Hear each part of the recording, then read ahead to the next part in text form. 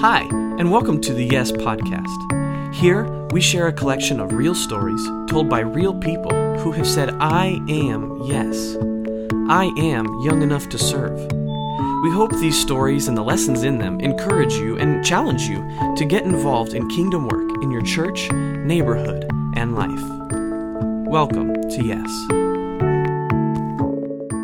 Good afternoon. This is Judy Wick, and I'm still at Gleanings for the Hungry in Dinuba, California. Today, I have the privilege of introducing you to a couple that Wes and I actually just met this week since we've been here serving at Gleanings for the Hungry. This couple, Ken and Anita Holzai, as soon as Wes and I both met them, it's like, oh my word, poster kids for Yes, young enough to serve, even though they hadn't even heard of Yes yet. But it's their story that is the mission of what we try and accomplish in Yes, in just going after the serving potential, that untapped serving potential in adults in life's second half. So Ken and Anita, thank you so much for being willing to meet with me and just to share with our listeners some of the stories that you've shared with me and Wes. We were just absolutely touched by your passion for serving Jesus. So, Ken, why don't we start with you and just tell a little background on how you got to where God has led you to serve today?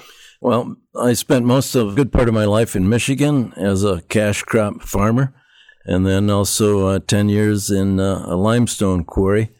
So I had a business background and picked up skills in those two industries. But as a teenager, going way back, it was always on my mind that someday I would be involved in missions. Well, in 1987, the time came when our church led its first outreach to the country of Chile, Vina del Mar, Chile. And in that location, we were there to build a church building, a team of about 22.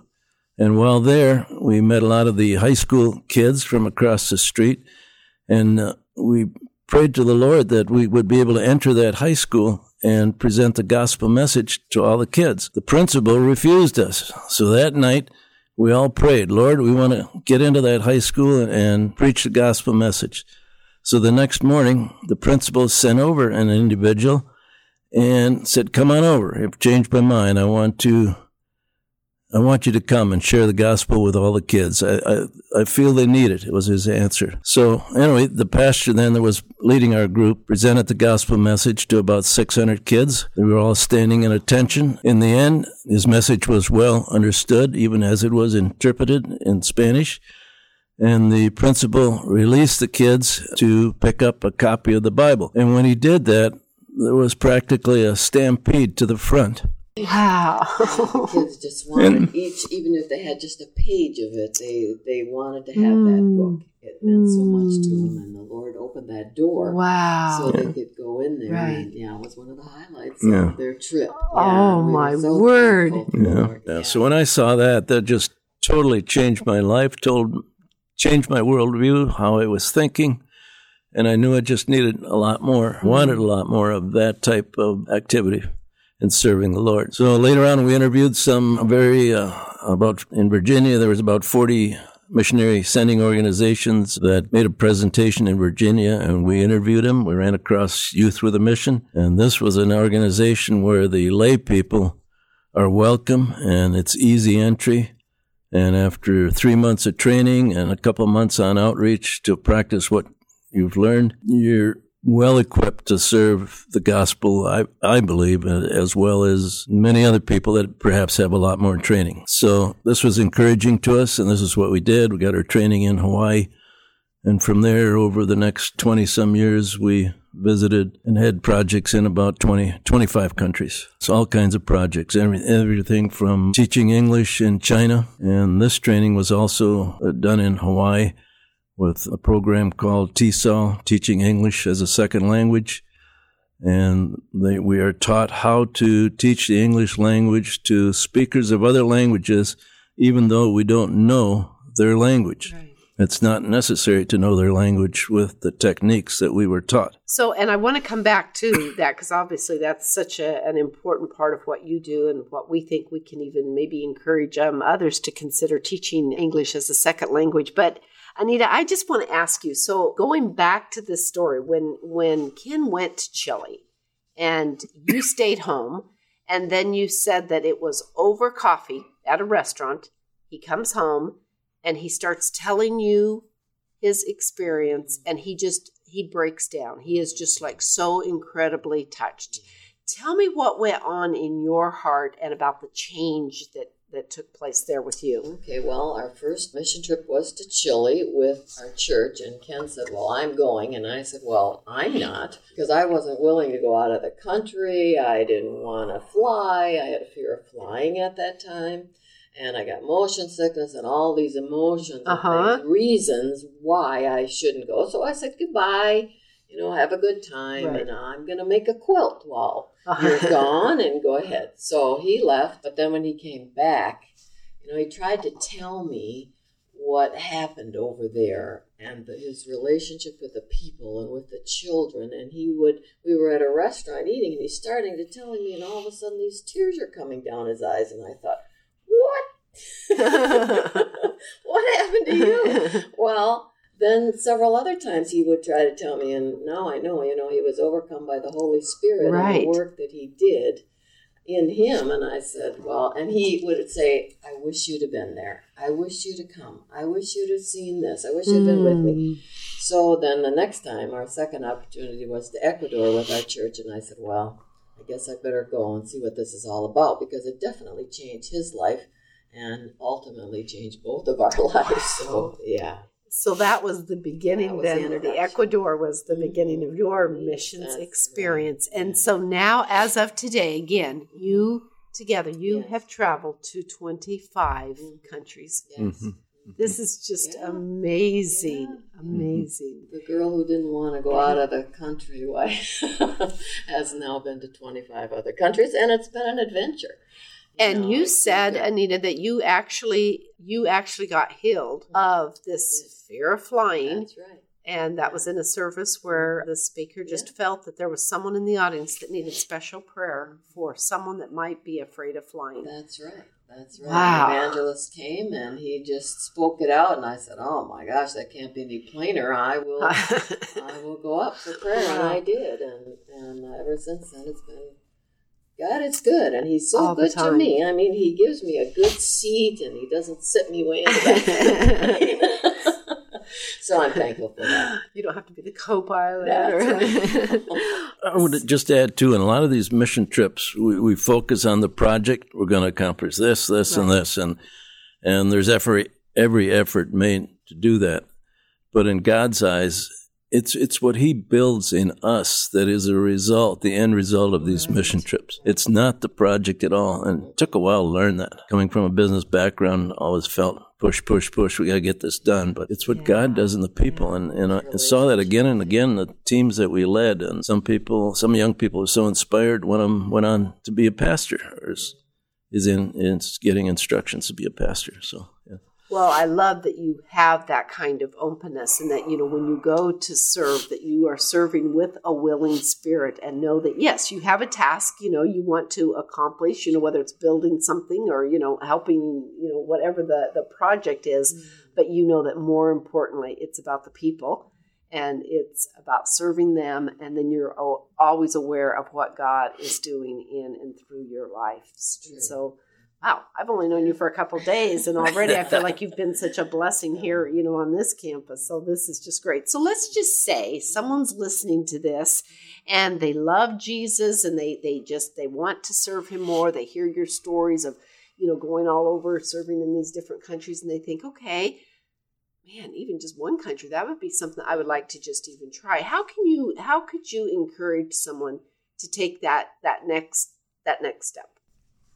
Well, if you have just any inkling at all in your heart that you would like to do it, don't be afraid to do it.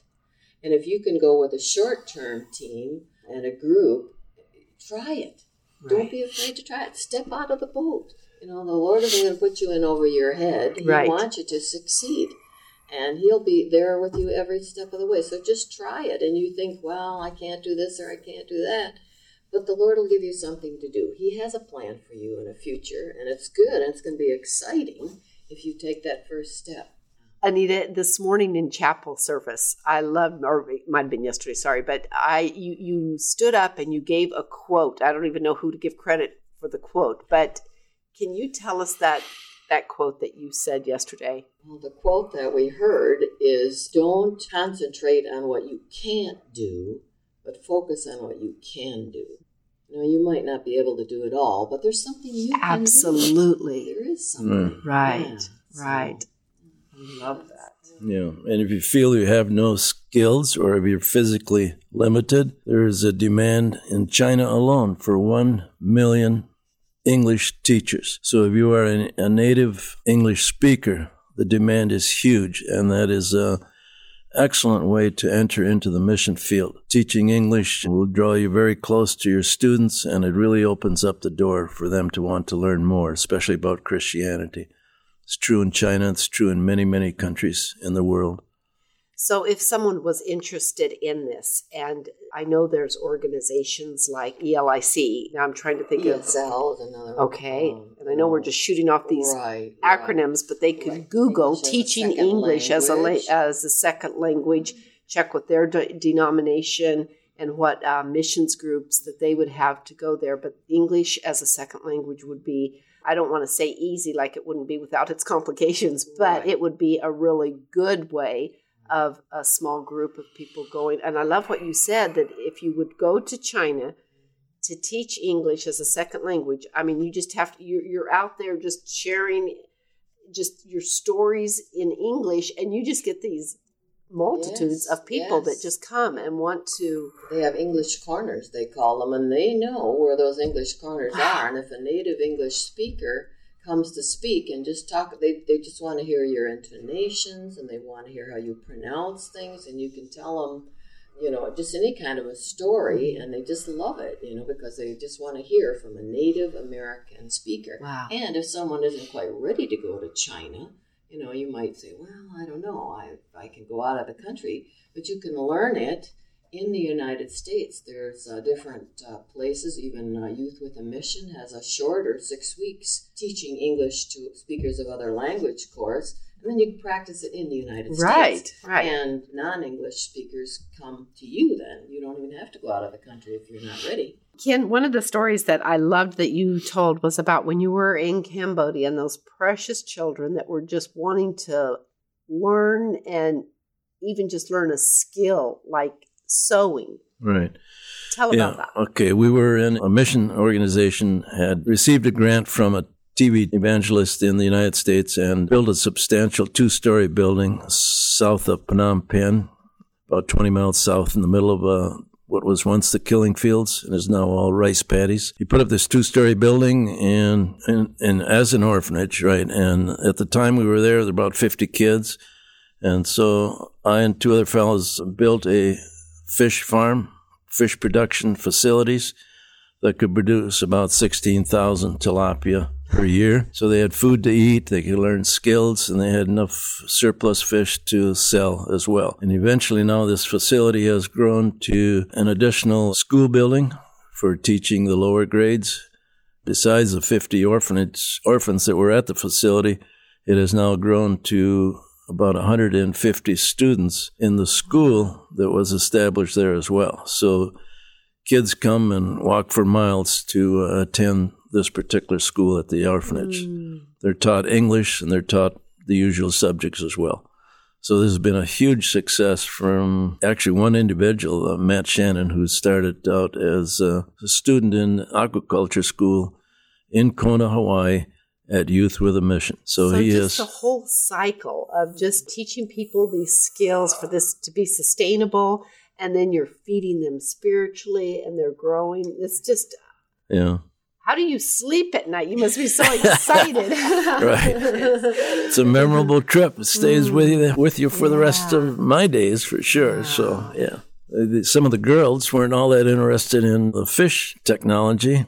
So we bought, I believe it was 6 used sewing machines, and we set them up in a building, and the kids were just so eager to learn sewing. So we set up certain rules, what they could do and not do, and the building was always locked at night. But the kids were so anxious to use those sewing machines that they climbed in the windows at 6 o'clock in the morning because all the doors were locked, but they wanted to get to those machines and use them. Electric sewing machines. And I thought it was interesting, not to vandalize, not to steal them. They wanted to learn and just to keep working on their skills. Tremendous hunger to learn. And you see it over and over. It happened, they saw it in Chile. The kids were so hungry for more knowledge and all the way to Cambodia. We have that problem in America. Students just breaking into the classroom because they can't wait to learn. Right. You haven't heard? Oh, you guys, I just love your spirits and your energy, and just thank you for having such big hearts and being so open to serve the Lord. I wish the listeners could see this couple because they glow just with the love of Jesus, and they've been married for 53 years. You can tell that they just tolerate each other. They love each other. They're life partners. They're ministry partners. And just what a difference this makes in their life's journey. So in closing, do you have any just last word that you'd like to say to a listener? Just don't be afraid to give it a try. Don't let fear come in the way. Do what you can do, even if it's something little. If you hear about someone going on a mission trip or your church or whoever, talk to the group, see what they have to say, and give it a try. Yeah, give it a try. Thank you, Anita. Could I just have you please say a blessing over our listeners? And I'm just praying today that maybe there's even just one person that's listened today and they've heard your heart and they would be open to serving God. And just like you said, not being afraid, but being willing to go and serve. And maybe they'll be able to expand their territory. Okay, well, I'm reminded of Proverbs 3:21, I believe it is, that do not withhold from those to whom it is due when you have the power to do it. So to me that says, and as Americans we have so many resources way beyond our basic needs, way beyond even our wants. And so I see that as God's command to share those resources.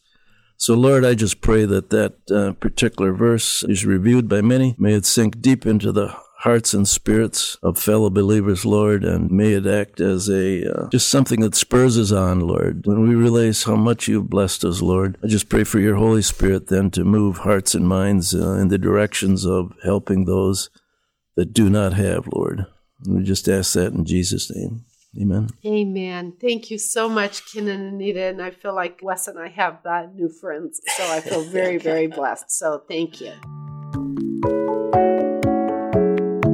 Thank you for listening to the Yes Podcast. If you are interested in getting involved with Yes, or would simply like more information about this ministry, we welcome you to visit our website at yestoserve.org.